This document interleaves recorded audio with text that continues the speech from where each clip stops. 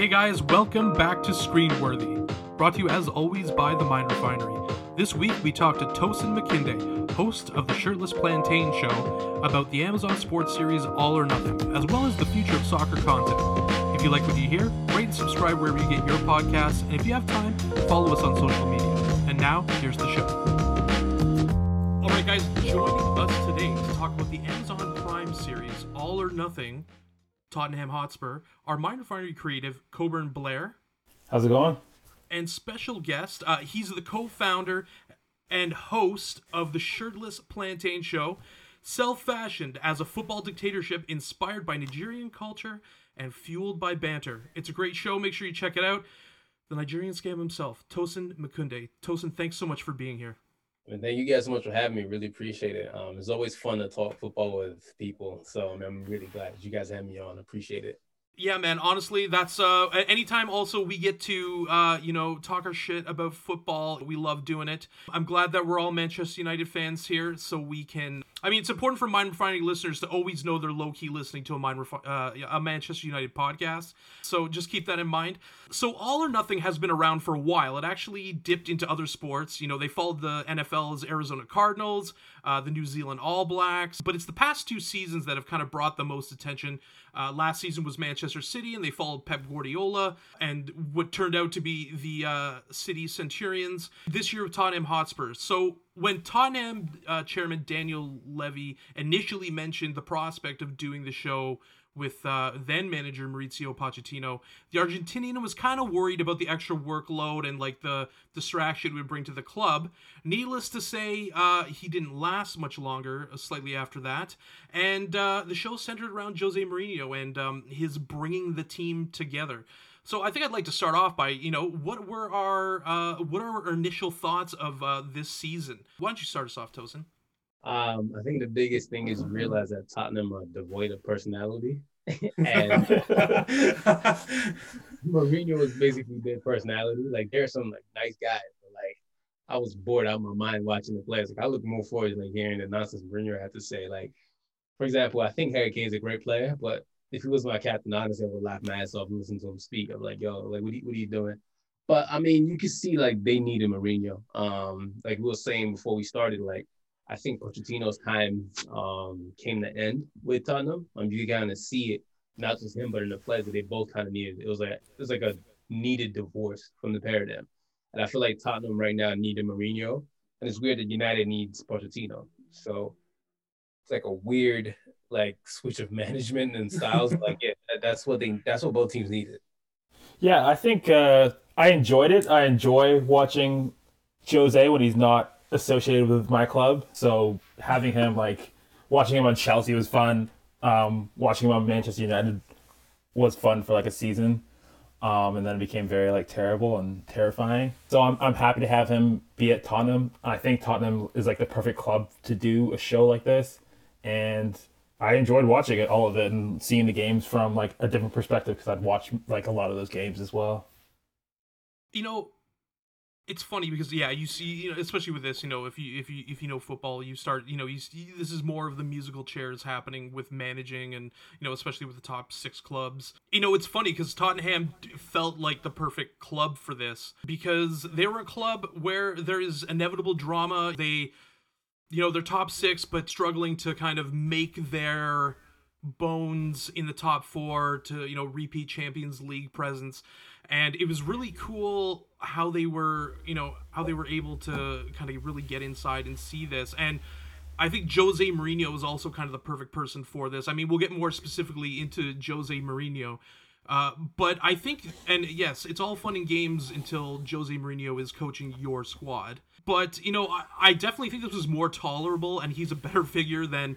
did you guys watch the Manchester City season with Pep Guardiola? Yeah, bits of it. You realize that Pep is a nuts human being. He's insane. That's just really what I got from that. Pep is insane. Well, I don't know how they actually understand what he's saying. Not from a accent point of view, but he kind of just goes up. He's and then here, and the fullback comes in, and then this, and he just kind of clicks things around, and everyone's all right. Kind of, I don't know. When you kind of put him and Mourinho beside each other, I'm like, wow, Mourinho seems a lot more personable. And obviously, I have the inborn prejudices against Pep Guardiola. But you know what I mean? Like, Coburn, did you check it out? I think I saw like a few episodes around the time it was airing. Again, like I didn't really want to subject myself to a whole season on Manchester City. It's masochistic for sure. Not that I care about. Yeah, I don't really care about that club that much, but I didn't really feel like watching it at the time. I think now I'm going to go back and watch it after watching this one. I think the City season is good. You know, it's just like, can you tolerate that for a long period of time? Is like how much are you willing to subject yourself to it? The access was pretty good. I think it was a little bit more in depth than some of the, like, you know, stuff you see with NFL films and stuff. So I really enjoyed that. So are we saying that we're rating this high on the entertainment factor? I was honestly like, I was a bit bored at like the fourth or fifth episode. So I was like, I'm not to quit. I'm gonna keep going. But like, it's also down to the players. Like, I feel like a lot of Tottenham players are devoid of personality. Like I said. Yeah, I think like it was pretty like sanitized, like for what we got to see. Like it definitely felt like you were watching like I don't know, like the manager Daniel Levy. He just felt like he was like, you know, the star and like, you know, the best person at the club and like, you know, doing everything right. So, and I felt like some of the conversations with Mourinho were like they kind of chopped them up, so it was like really quick player conversations. I definitely like, had it on in the background for a little bit when I was got up to episode 4, and then from 4 onwards I watched it like a little bit more intensely when I figured out we were going to do this. But it was like somewhat entertaining because I always just find Jose has really good screen presence. Like I love his pressers, so I wish I got a little bit more of that side of it. But I enjoyed some of it, I think. I think the problem was sometimes it feels like a promotional engine for the club. Like, I think that Tottenham, from, like, a plot point of view, you know, what they went through and what they go through, like, they're good for it, but I think from a character standpoint, that's a really good point. You know, they're just kind of, you know, like, some of these, like, I'm wondering how, like, Dele Alli would react to, like, or another player would react to, like, Mourinho's harassment, calling him lazy, that kind of stuff, you know what I mean? Like, I expect a little bit more fire in regards to that. Let's talk about Jose Mourinho as the show star. I feel like he's a worthy subject. Do we agree? Yeah, I mean, Jose, at the end of the day, Jose is fun when he's not your manager. That's really where I stand. It's like, Jose is great when he's not your manager. He's hilarious. Like, I'm watching now at Tottenham. It's like, man, this guy's funny. But it's not funny when he's your manager because, yeah, it's just not funny at all. It's also not funny when he beats you 6-2. I'm still not over that, but that yeah. was traumatic. Like, I think, like, I like Jose Mourinho when he's calling Arsene Wenger like an expert in failure. Like, that's what I'm looking for. You know what I mean? That's or he's saying Villa-Boas is a child. And like, these are the things I'm really looking for at Jose Mourinho. I think that I'm wondering what it had been like if Pochettino had actually stayed in it. I feel like it wouldn't have been that entertaining. But yes, again, it's as you know, when he's not managing your team. And it's funny because I felt like when he came in, it almost felt like he was already in third year mode, and then is kind of like picked up a bit. I mean, the only problem is, you know, with Mourinho is that you get that projection of that 3-year projection of what's going to happen, where it's like he comes in, he changes the culture, everyone's like he's a winning coach. There's some success. Chelsea's able to win a championship with us, second place, obviously far behind City. But then the wheels come off, and you're just like, how did this happen? And then you're like, oh, yes, I've actually seen that happen a bunch of times. So is he a hero or a villain in this? Like, what do you guys think about that? He's a necessary villain. Like, he's the evil that we need. Because without Jose Mourinho, there's no documentary. Like, I'm not going to sit here and watch 9-10 episodes of Harry Kane trying to speak to people, or, you know, what's his name? Danny Rose just complaining, you know, about he's not playing. Those guys are fun. Like, I'm sorry. Dele Alli for the first time said, "Oh, I learned how to make." What did he learn to make? He learned how to make beans, which I thought was hilarious. Like, yo, like, I don't care if you know how to make beans, my guy. Like, I don't really care. So it's just like Mourinho is fun because Mourinho's there at least, like, you know, Mourinho's providing commentary. Just like, even he was like every 5 minutes, like, fucking hell, I'm in great form. Like, every 5 minutes. So he kept saying. It's like, I didn't know, like it's fun to hear Mourinho just be Mourinho. So yeah. I'm trying to figure out how Dele Alli lived in England his entire life and didn't open up a fucking tin of beans. I mean, he's a professional football player. They got all this stuff ready for him, you know? They don't really let them move a muscle. I guess that's true because like these guys are with the club since they're teenagers, so that it's like they're completely in this bubble.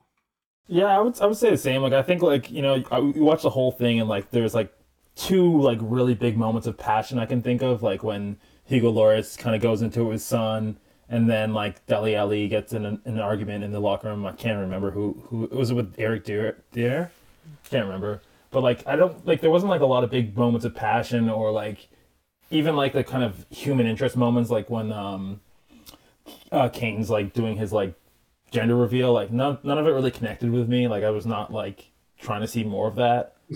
um I think like when they're bringing up is it Tangana, and or no, I guess when they signed Bergevin when they show his parents' house or whatever, that was kind of cool. I like that kind of transfer window stuff, but everything else kind of like I think like you said, like it just fell flat. Like there's not really any big personalities, and like you're right, the show wouldn't work without Jose being like the front and center personality, because it kind of started to revolve around him, and then like towards the end I'm watching him like do this skywalk and I'm like, oh wow, that's like kind of fun. Like he's like looking up at his like thing and talking about VAR. I'm like, this is hilarious. But everything else is just like, yeah, it was not, I don't know, that necessary. Do we have any favorite Mourinho moments in this? Yeah, when he was going Papa Pia, Papa Pia. That shit was like, that was just, like, I like just Julian Dunno because he's just like, and the funny thing was him talking to Eric Deer in like Portuguese. Like, you fully know he can speak English, but it's like, nah, you know what? I'm gonna speak to him in Portuguese, even though Dad hasn't spoke the language in like 6 years. So that was also funny. Yeah, I think when like Jose comes in and he has his own staff and he's like evaluating players and then just calling like Dele Alli just like lazy for like I don't know half an episode or something, and he brings him into the office. He's like, "You're lazy," and I thought that was just like good Jose material. But I don't know. What do you think, Kyle? I think that the harassing of Dele Alli in general, I enjoy. Calling him lazy, like just like circling on the screen in the board, him walking and stuff like that on the pitch when he shouldn't be, and just like those moments. I think I was hoping of a little bit more from the Danny Rose moment, just because I feel like Mourinho would be more aggressive in that situation, because like his mo is getting under people's skin and like trying to make them, you know what I mean, like impassion them, but also part of it was Danny Rose, how good do you think you are? Because I'm gonna say it's less that you are less good than you think you are. So I mean, like it was, we had those moments, and when he's like coming in and saying, like him consistently being like, "Hey, you guys are the nice guys. You guys are nice guys. You guys are the nicest guys. You guys got to be like fucking cunts now." And I really like that, because, I mean, what you're looking for in this situation is textbook Jose Mourinho. Like I think we got it, and I think that was good. How do we think he comes out looking like this? If you didn't have him manage your squad, and you watch this, would you want him managing your squad? I never want Jose. I mean, like, it's hard to say that when like you already had him as your coach, Well, what was your reaction to him being your coach? I just knew it was gonna end in tears. I just knew it because you just know Mourinho. You just know just who he is and what he is, and you just knew like it wasn't gonna be fun at all. And once things started to go down, like, so what else can you do? So like I know what he was trying to do to players to get them out, but like Mourinho has to remember that this is 2020. Like players respond differently. It's not 2004 where you can call Drogba a name and he'll go out and perform for you. These players they're coddled and they're not the same footballers that you thought they were. So, but I feel like Mourinho has a much better squad than he did at United. Like these players are a lot more older and more experienced. Like Kane is what, 28 now, and Son is 27. So his main stars, like, that's what he wants. Like he wants fully developed players, and that's fine. He didn't have that yet. There's a bunch of young talent that still needs to be nurtured, and like, so I definitely think he had more squad depth. He had better center backs for sure before like injuries and stuff. Our center back situation generally makes my eye twitch on a regular basis. Coburn, Mourinho as your manager, take us to your initial thoughts. I mean, I know I have a cousin that's a big Chelsea fan, so I spent a lot of time like kind of around that. So I kind of knew what we were in for, and like I followed him when he was at Real Madrid.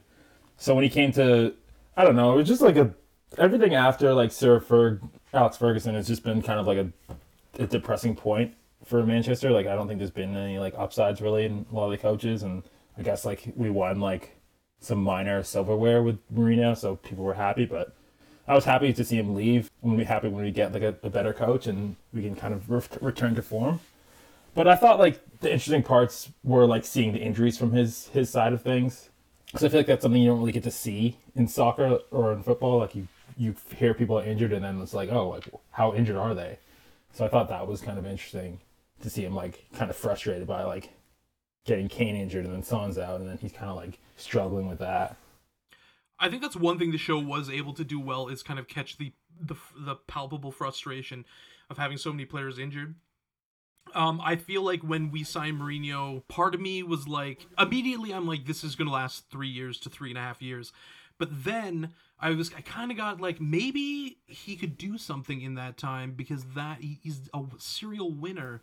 But then, all of that quickly evaporated, into a cataclysm of what Jose Mourinho does typically around the third season.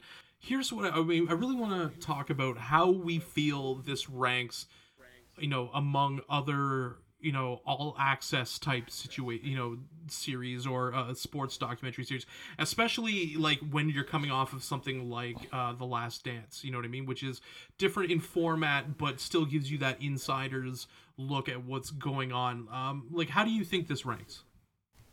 I mean, again, like it all depends on the teams you use for soccer, right? Like a team like Tottenham has no personality, so it's not gonna be fun. I feel like some teams in the past should have had more fun. Like imagine this sort of thing with like the '99 United team with like Becks and like Giggs and Keane Yeah. and everyone like that was just crazy. Even like United team with Evra and like Rio and people like that, right? But it's like you have to find the right teams with personalities. Like that's really what it is. It's like they make it dry. It's like I don't want to really like who really wants to sit here and watch like a Tottenham team? They're top at the end of the day. Like they're always going to be top. So I mean, I still think the best soccer documentary I've ever seen in my life is the Maradona documentary. Like, but then again, it's because Maradona has a personality and a cocaine habit, but still, that's nothing.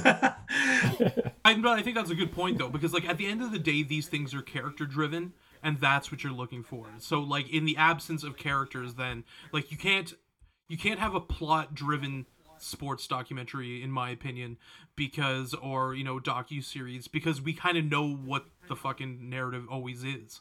You know what I mean? Like we know what happens in a football season. We know how it progresses. We know it gets busy at Christmas. And only the things, that, we've been talking about, like the transfer market and, touching on like how the COVID thing was interesting. Like those are the outlier situations where, one, we don't have much access to the transfer market and the inner workings of negotiations, because that's, they try to keep that quote under wraps. And then COVID was like a complete, paradigm shift. So in the absence of characters in this, and I think the thing is Maradona is such a good central character, right? Like he's still animated, he's still involved in football. So yeah, I think that's definitely, I think when you're getting strong characters in these things, that's why it works. That's why like some of the I don't know if any of you guys have seen the Jimmy Vivino 30 for 30, like, what I mean? Like these are the people you can focus on. Yeah, I mean, I'm just trying to think like just watching it, like I couldn't even tell. Like, you remember how tight, like finishing top 3 in the league was, like even for us. Yeah. I didn't really get a sense of urgency behind them at all. Like like that was a big scramble. Like it was. I thought they had a okay path to getting to third at one point in the PL. If I could be remembering wrong, it was like for a while it wasn't like Tottenham, Leicester, Chelsea, and us. Yeah. And then like it kind of like did the same thing it did last year, where it was like everyone's racing for third, but nobody like really wants it bad enough. So like you're all kind of scrambling, losing matches that you shouldn't be losing. But I didn't really get a sense of like that urgency around the end, and like maybe COVID interrupted that. But I was kind of thinking it'd be a bit more like of a push for them to like try it, and like you kind of would feel that like condensing. But they didn't really like get that through the show. I think that they don't, like, Champions League positions come with, a significant financial, influx into your club. And I think that what they could have pulled out of that from a plot sense is that they didn't. What they kind of mentioned, oh, this will cost us this much money, but like really what that means for a club like Tottenham, you know what I mean? Like there was no stakes. Like for you, like the perception of Champions League is different for teams like United and Chelsea because there is an expectation of it. Whereas at Tottenham, I guess now there is an expectation of it, but it's not something that is consistently done, and definitely not. They don't have a rich history of success, kind of, or even kind of recent success. So, like, this is a kind of a desperation thing for them to make Champions League, and I don't think they showed that. Whereas if you look at like a docu-series like The Last Dance, is they really kind of ramp it up. I mean, the characters are obviously so rich and awesome in it because you have like Dennis fucking Rodman, and you have Michael Jordan, and you have Phil Jackson, but they're able to ramp up just from like an editing sense, like what that is, and what the stakes are for that, and what that means, and what that means from what a championship means from a Chicago standpoint, from a cultural standpoint, from a career standpoint with Michael Jordan. And I guess the big thing is we didn't learn anything new from this. I would have liked to have learned new things.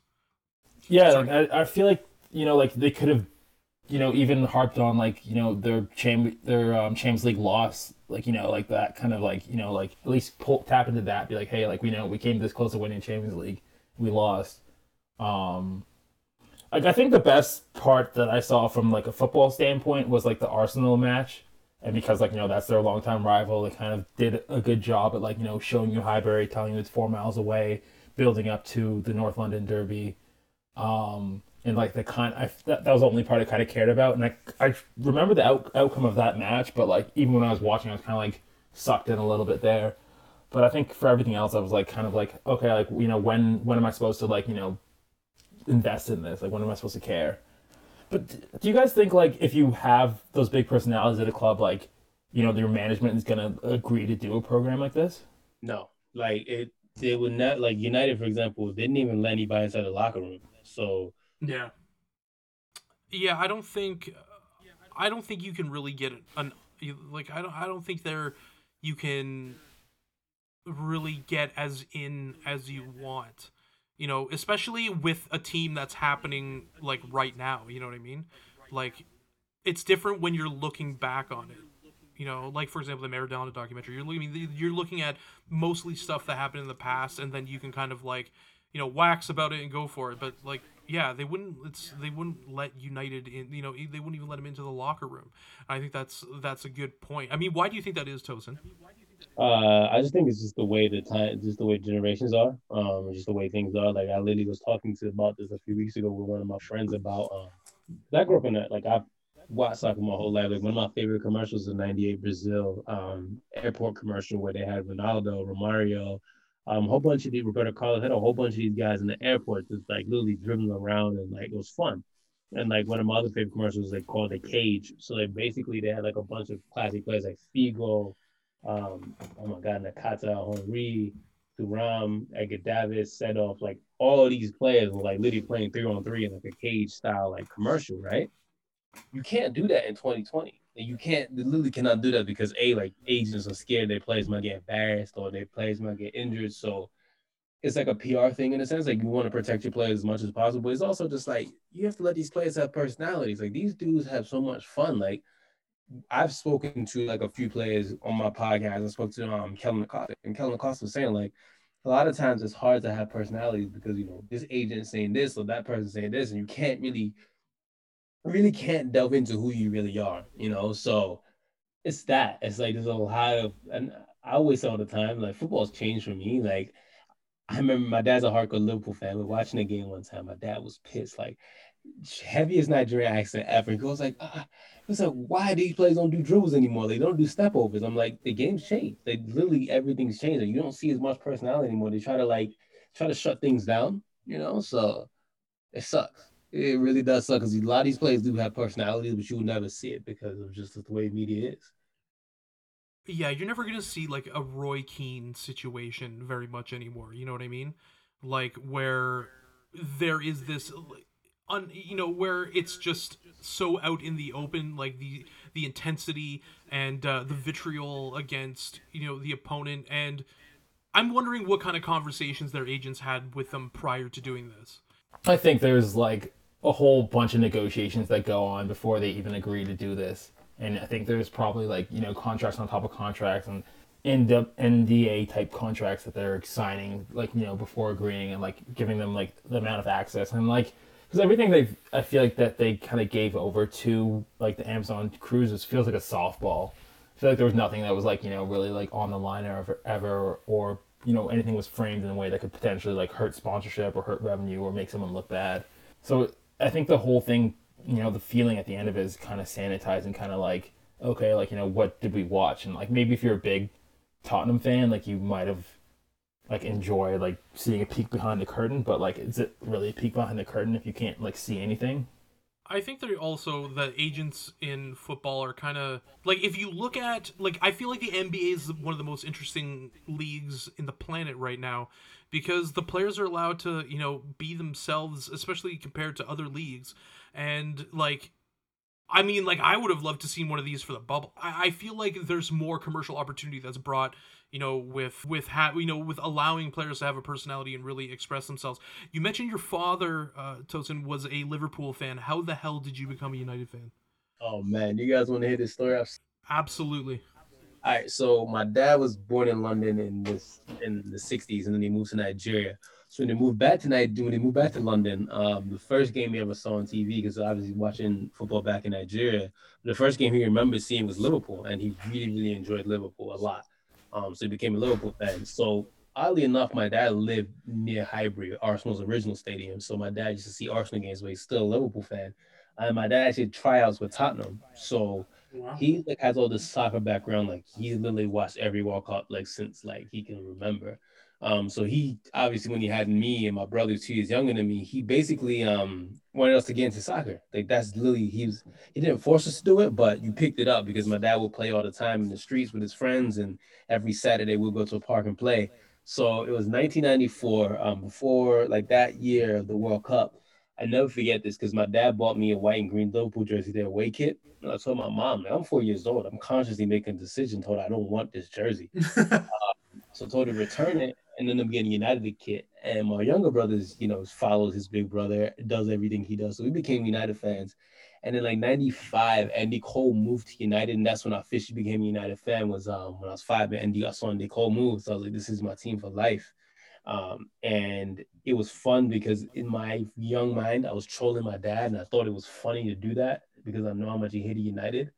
And I'll never forget the story in 1996 when United beat Liverpool in the this is when I knew like football is crazy. It was 1996 FA Cup final. United beat Liverpool 2-1, I think. I think it was 2-1. Went to extra time. And then Cantona scored the winning goal. He tracked like he was, pedaling backwards and scored a volley and United won. But dad was pissed. So he takes me and my brother out the house. He picks us up, puts us outside, locks his door, and goes upstairs to sleep. 30 minutes later, my mom comes home. Mind you, my mom's pregnant. So my mom's pregnant. Like this is like I think it's May 1996. So she's not like heavily pregnant, but she's still visibly pregnant. She's like, "What are my boys doing outside?" And I was like, "Oh, dad kicked us outside the house." We go back inside the house, and this man is knocked out. He's petty enough to just kick us out. So that's my hate for Liverpool. And I always say all the time, it's not my fault the way that I am. I've just been raised this way. So yeah, it's my dad's fault for me being such a trolling person when it comes to Liverpool and hating other people's clubs. So yeah, that's my like long-winded story how I became a United fan. I love that.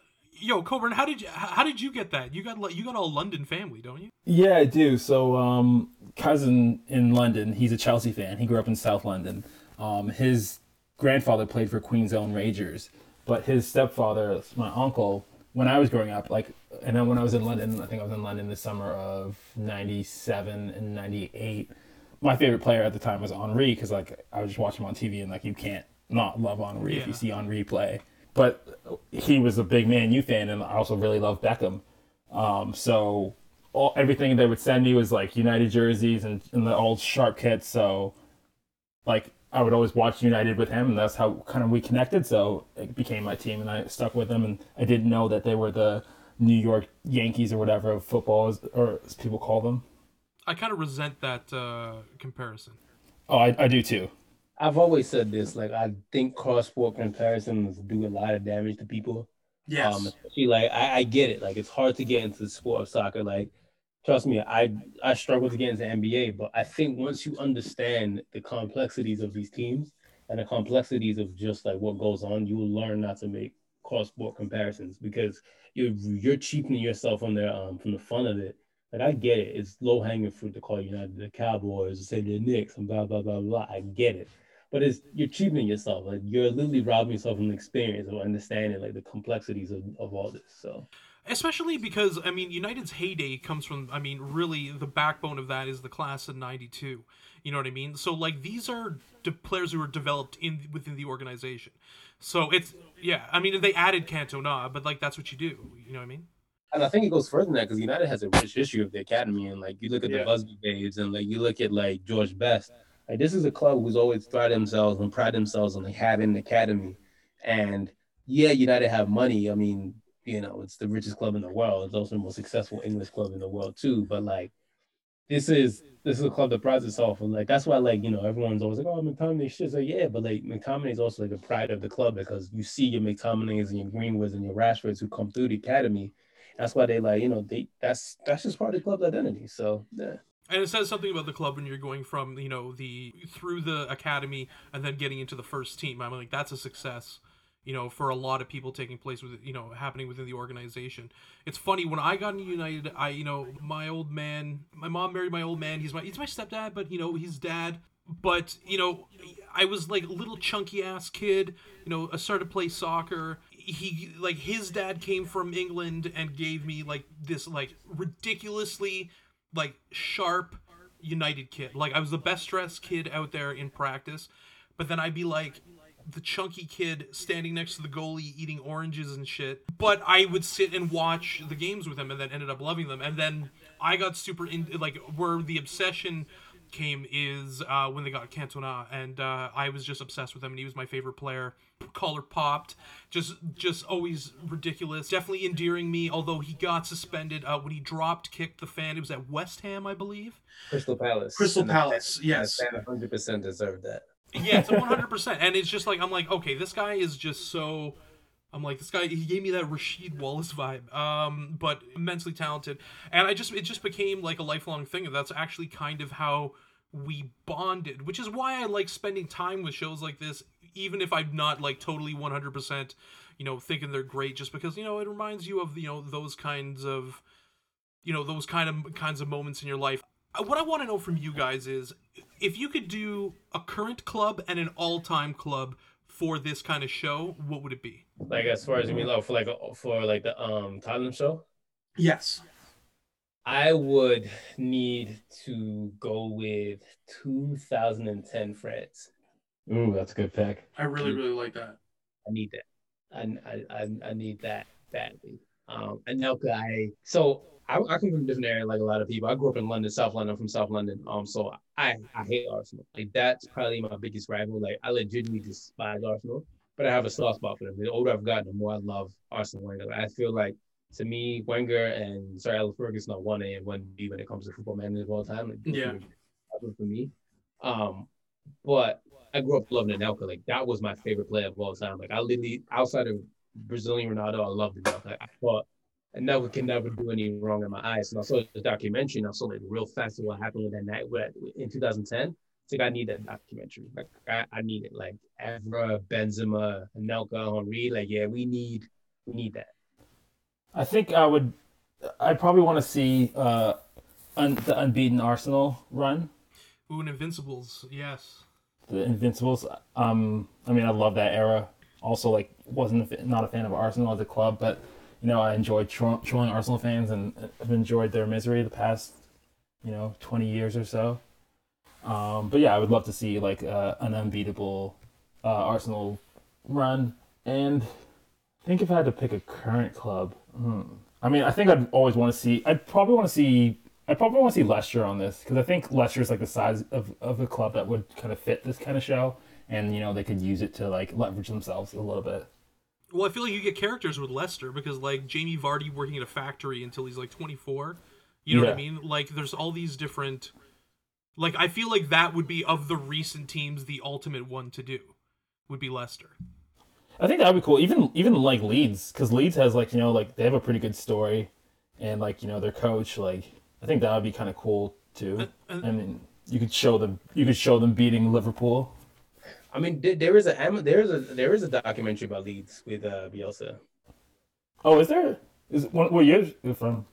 This is the year before they. This is like a couple years ago, like the year before last. Yeah, and Dan James almost went there. Oh, I gotta check that out. Yeah, that's cool. Yeah, Dan James almost went to Leeds, and then I wish he was on Leeds right now. He would be doing great. Yeah, he'd be really awesome if he was on Leeds. by the way, I know this is an aside, but I think Marcelo Bielsa is also up there, one of the best coaches in the world. His coaching tree, like his sons are just crazy. Like Pochettino, Roberto Martinez, Guardiola, Tata Martino, like all these guys come from like that Bielsa tree. And Yeah. like, again, I'm a huge soccer nerd. Like a lot of people don't realize Bielsa also coached against Nigeria in 2002 World Cup, and Pochettino was on that team as well with Batistuta. And wow. yeah, so it's a lot of like there's a lot of stupid soccer knowledge in my brain. I can't believe I still have it in my head, but No, I love it. Feel free to digress at any time. It's funny you mentioned the France team because I was thinking, like, I did watch a documentary on the '98 France team because, like, I would love to have seen a season, like a thing on that, just because that team, like, at the time, I'm trying to remember the name of the documentary I watched. Basically, what it was is it just talked about a lot about how that team, despite being so talented and just so quality overall, an all-time great team, they faced a lot of racism in France just because like there was a like what is the definition of like what if like they didn't say it was French, they were French enough. Just because like there's because there was black players on the team. Someone like Zidane is from fucking. He was born in friggin' Algeria, and a lot of the thing looked at like their role, in French culture and like how French culture didn't totally accept them, and it took a while to, and that was kind of something that informed the French people's reaction to, subsequent French teams. Like, I thought that'd be really, really fun. And that's actually one of my all-time favorite teams, period. Well, Tosin, I thought you had a great tweet about that today when you were talking about like France. Yeah, just like them embracing it as of recent. it's insane. Like I joke about shit like that all the time, but I'm being deathly serious. Like France literally colonized all most of Africa, and their team is literally a bunch of like West Africans and North Africans. Like that's what France's team are. Like you look at Camavinga, right? Yeah. Camavinga was born in Africa, and like it's messed up. Like it's really really messed up. But hey, they took advantage of colonialism, and it is what it is. Like I would love to see the 1998 Brazil team. Yes. I'm a huge R9 fan. I personally feel he was poisoned then. So I liked R9 in 2002. He comes in a little overweight, just still scoring. Not moving a lot, just scoring all the time. Just fucking boatloads. almost got his knees cut off. Like he was like two bad knee injuries, like really, Yeah. really bad. Like, and everyone always asks me who's better to me, Ronaldo or Messi, and I'm just like Brazilian Ronaldo every single time. Like, I don't care. Like I've seen enough of Brazilian Ronaldo growing up to know that, like even before pre-knee injury, like that guy was a freak of nature. Like he literally was like a bull in a china shop. Like you couldn't stop him. Like there's a documentary. I'm sure you guys probably people are listening right now. Go on YouTube. Literally type this Turaman Desailly talking about Ronaldo 1998. Type that in YouTube. It's like a minute and a half long, and you could see like Turaman and Desailly are probably two of the greatest players that ever defend. Like literally, like these two are like probably top 10, top 15, top 20, however you want to rank them, defenders of all time. You could hear how much fear they had in their eyes about a 22-year-old, 23-year-old player. Like you don't have that. Like, yeah, I think Mbappe's sick, but like what Ronaldo did was just like it made no sense. Like it made no sense. And like the thing that pains me the most with that Brazil team is that Romario got injured like weeks before, and we didn't get to see Romario, Rivaldo, and Ronaldo. I think that might have been greater than Ronaldinho, Rivaldo, and Ronaldo. Like that, those guys are ridiculous. Another Brazilian player that makes me sad is Adriano. Like, I think Adriano was next up, but he had depression issues. Like his dad died, and then his career went downhill. So I think Like for me, I look at football now. I'm just like, man, this sport has really fell off. Like I look at a German team today when they tied 3-3. I'm like, this German team is not good. And like even the Spain team, like, no offense to Adama Traore, I think he's a really good player, but like I don't think Adama would have ever been called up for Spain. If you ever look back at the teams, like I don't think he's that good technically to be on that team. It's just that he's just that much more, dominant than everybody else. He could do whatever he wants. I think both Spain and Germany are kind of recovering from the fact that like golden generations are coming to an end, or have come to an end. Especially like, if you looked at Spain's midfield, like prime midfield, like with Xavi and Iniesta, like, how are you really gonna replace that? That's another team. 2010 Spanish team would be fucking fantastic. Last team, we need a Netherlands documentary on like a lot of their teams because like I don't know how they've had like set off and all these other guys and like they haven't won shit. Like they've had set off Davids, Cliver, Van Nistelrooy, Robin, Van Persie. I mean, we can go on and on and on. The Boer brothers, the Cocu's, like Van Bronckhorst. They've had, Van der Sar. I can go on and on. Like that's probably my favorite country in football, but they haven't won anything since 1988. Even Marco van Basten is another one of my favorite players of all time. I'm dating myself right now, naming players, and people's like, "Who the hell is that?" But yeah, like I said, like I grew up like kids watch cartoons growing up. Mm-hmm. I just watch old VHS types of soccer. Like there's literally like I literally would sit there, watch old Euros, watch old things. Like this is what I did. So like I will look at this Dutch team. I was like, how did they not win anything? Like, are you serious? Like you had set off, you had all these guys who were just incredibly talented. And you just don't win anything. So like in football, like you be the most talented, but there's an element of luck that you need as well. Yeah, no, absolutely. I in terms of like current teams who I'd like to see, I mean, obviously the big ones. I mean, actually, I'd kind of like to see Barcelona right now if it was, kind of a, if it was an all like a real all access, unlike not like this, because of the internal struggle that they're going through, and the idea of losing Messi and all that kind of situation. Like, I'd love to see what that looks like on the inside, because like they at one point, before the big Real Madrid run, I mean, they're the gold standard for Champions League. In the 2000s, and just seeing that play out, I think would be super interesting. And Messi hates Barcelona as well, so I don't know. That's that whole. I mean, where do we think Messi's going? Away from Barcelona. And do you think he's gonna wind up at City? Who knows? Who honestly knows? I feel like he's not gonna leave like that league till he ends up in MLS and then comes back maybe, but. Fucking MLS, like when these guys go to MLS, like I saw, like when you see like Zlatan Ibrahimovic playing in that league, like, and the center backs trying to stop him, it's like he's playing with children. Like they can't, like he's like the guy's a destroyer and he's playing on one leg at this point. And the MLS. I want to see an MLS documentary with them actively talking about, competing, like their perception of them with European football. Because when MLS really started first happening, I mean, I was like, what the fuck is this? I can't watch this. Like, they can't even pass. Like, they're not even passing to each other. Like, has anybody made a Cruyff turn yet? Like, has anybody done anything? And, I kind of would actually kind of like to look at, like, what that would be like from a, just from an insider standpoint, and like how the game is perceived and grown in the United States. I think Tosin, you've done like a lot of work on that too, right? You've interviewed like a lot of players like coming up in the States, and I got a lot of stories. I'm not sure how much time you guys have, but I have a lot of stories about, like, I mean, I know the guy who basically gave Freddie Adu his thing at DC United.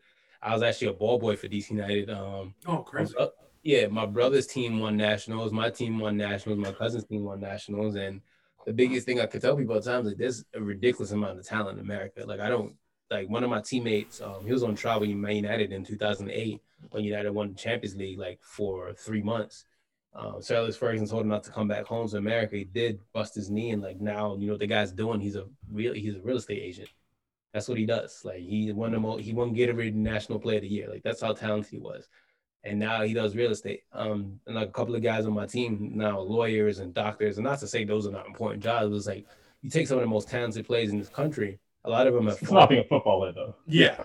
It's like some of these guys have fallen by the wayside. There's a lot of talented players in America that has like fallen by the wayside. I mean, like, we've had Joe Jow on the podcast who plays for Cincinnati. Joe had his debut by Jurgen Klopp. I mean, I've known Joe Jow since he was 9. So I've seen crazy. Like, I know this kid named Lester Dewey who retired. Lester was at Marseille when he was 10 years old, 11 years old. So when I tell people, like, when I see the Gio Reynas and the Christian Pulisic and the Weston McKennies, I'm like, finally, it's about time, because there's a lot of talented players in this country. But the problem is, like, it's very expensive to play in America. I mean, there's times when my parents, like, they almost couldn't afford the mortgages they were paying, club fees for my brother and I. Um, where in England or like overseas, you go to an academy and that's all kind of taken care of. But like, again, the competition is hard. But it's like in this country in America, there's so much talent that's literally just died by the wayside. So for me to see like the Gio Reynas and your Pulisic's, and like they got 11 kids in the Champions League this year, which to me Yeah. is fucking crazy. I'm like, yo, I could never imagine that. Like, even the coverage of soccer in America has changed. Like, if you told me like 5 years ago, like we would have like stuff what CBS is doing now and what Bleacher Report did, and seeing all these things what NBC has done, I would have laughed at you. But like, it's grown. Like, even in Canada, it's growing too. Like, I've seen it. Like, you see your Davies and you see Jonathan David, and like you see even the women's side. Like, the women's game in Canada is like the best outside of USA. So it's like you're finally starting to see like all these things finally come into motion, and it's like finally, it's like it's about damn time, because they had, like, I think a lot of times like the people higher up don't realize there's a lot of people who really want to watch the sport, and a lot of people want to get involved in it, but it's like, how do you make people really want to love this sport? And that's where like I feel like people like us come involved when we have an independent like podcast and things like that, because it's like, hey man, we are also working here. Like, this is what we do. So yeah. So, what do you think the impact of, like, I don't know what exactly is it, Peacock in the States that has the rights now to games and they're kind of broadcasting them online, and I know in Canada we have DAZN. How do you think these things impact the growth of the game when you're kind of putting it behind paywalls so you can't go to a bar and watch it as easily? It stunts it, because a lot of people really want to get into it, especially now during pandemic. Nobody's doing anything. I mean, like the NBA just finished, right? NFL still here, baseball finishing up. So like people want to watch sports. But if you don't know where to turn to find it, like, who's paying, you already pay for cable, right? You already pay for this. So like now you got to pay more. It's like it stunts the growth. Like NBC had it really, really well, and then they just stunted the growth. So it's just like people really want to get into the sport. So give them what they want. The World Cup's going to be in Canada, USA, and Mexico in 6 years, right?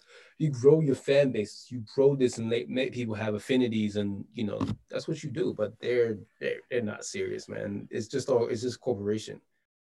I think, well, you saw what happened with, well, I'm not sure we're old enough to have seen it, but like, like what happened with basketball, and when it got, national rights and a actual broadcasting situation. Like, people used to have to watch like playoff games like on repeat at like 11 o'clock, like midnight. And as soon as they were able to kind of put together broadcast rights and get a national audience, then the sport was able to grow. Do you think that part of the reason why it's growing in the U.S. is because the broadcast situation has changed? I think that, and then people see a cultural aspect behind it. Like, again, I've spoken to some really, really amazing guests on our podcast. Like, I've spoken to Mel D. Cole, right? Mel D. Cole is one of the biggest hip hop photographers ever. Like, the guy shot Drake, shot Day, like, you could name it, like he shot them, right? And Mel D. Cole didn't really get into soccer until 2013. And Mel was just saying, like, I didn't realize how crazy this sport was, but nobody's ever teaching us this. No one's ever telling us, like, this is here. So it's just like, now you're starting to see the cultural aspect of it. I mean, look at the Nigeria jerseys just came out, for example, right? Like, I've had all of them and like all of that, but it's just like people also, like, when they see stuff like this, they get behind it. And now you're starting to see brands collaborate. It's also social media. Like, Roma does a good job on social. I mean, sometimes a bit forced, but you can see it that like people are really trying to like engage the cultural aspect of the sport. So that helps out a lot. And it's also representation. Like, whenever you see somebody who looks like you on TV, because America hasn't really had that superstar yet, right? That like looks like them, who grew up like them, and like, oh, I can see him too, in a sense. So that aspect hasn't come to it yet. But like once that crosses over, like that's gonna change a lot of stuff. How tired of you are you of the narrative that, like, if X football player or X basketball player played soccer, they would dominate the sport? I'm extremely tired of it, because again, like I've seen, like I said, I grew up here in the States since I was 11, and I've seen some incredibly talented players. It's like I get it. I honestly get the whole, the comparison of it, but it's just like soccer is a very, very different sport where like the best player of all time, both of them, two of them, Maradona and Messi are like nothing but 5'5" at best, right?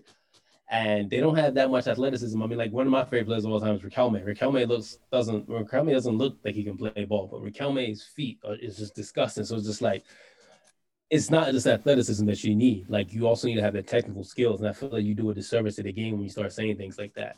Like, do you see, soccer as something that can, that can join the big four, or the big three sports, like basketball? Well, it's not even big three anymore. It's really basketball and football, in the U.S. If they push it right, like again, I'm seeing it again. Like I told you guys, where I work now. I don't really want to sit on air, but like where I work now, right?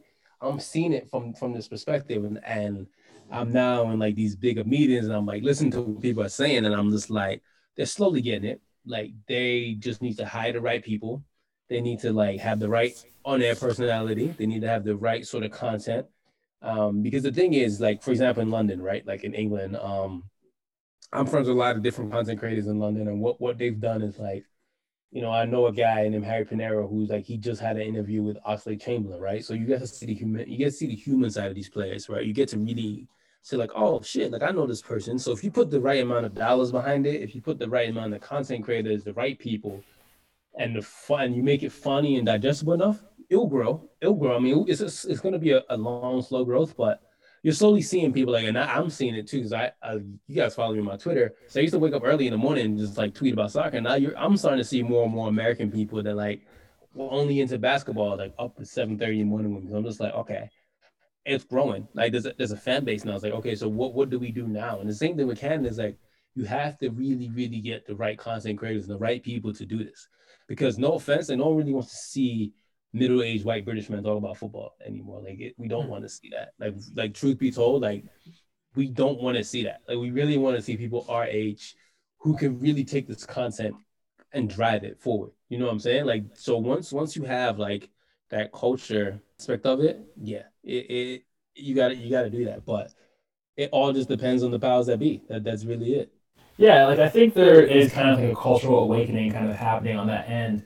But I'm also wondering like too, because like we're watching like I don't forget what the whole proponent is, but in England where they're trying to charge like $14 a game, where they're thinking about shrinking the size of the Premier League, so it's like less teams in it, so more teams can remain profitable, and teams are kind of struggling without having fans in the stands. How do you think these things will impact like PL League, but then kind of trickle down to over here? Well, like having no fans in the league. Yeah, it's a twofold thing, right? It's like it sucks that there's no one in the stadium because like that's how you grow the game and that's how the atmosphere is more fun. But again, it goes back to the people in the it goes back to the people at the top. Like, how do you incentivize these things and make people have fun while this is going to be obviously a long-term temporary thing, but like going to be a long-term thing. But now, so how do you incentivize these things to have fun? Like the NBA did a great job with the virtual bubble, with like with the fans like virtually watching the game. But it's just like how do you make it fun for people? And that's really it. On that note, gentlemen, the Shirtless Plantain, if you are not watching it, listening to it already, you should. The banter's good. You guys are always fucking hilarious as well. It's a good listen, but then you get some straight up football talk as well. I really, really liked it. I also love that you just randomly are like, hey, what are your top 5 favorite rappers of all time? We love that. And if you're not listening to that already, you absolutely have to. Thank you guys so much. We're actually gonna get back on the YouTube soon. I'm just trying to get a new setup, but I've missed shooting YouTube videos so much. So we're gonna get back into that side and still have the podcast. And yeah. Dope. We'll be excited to check for it in all its incarnations, and also for the next collection of shirts and sweaters. All right. We'll talk to you later, guys.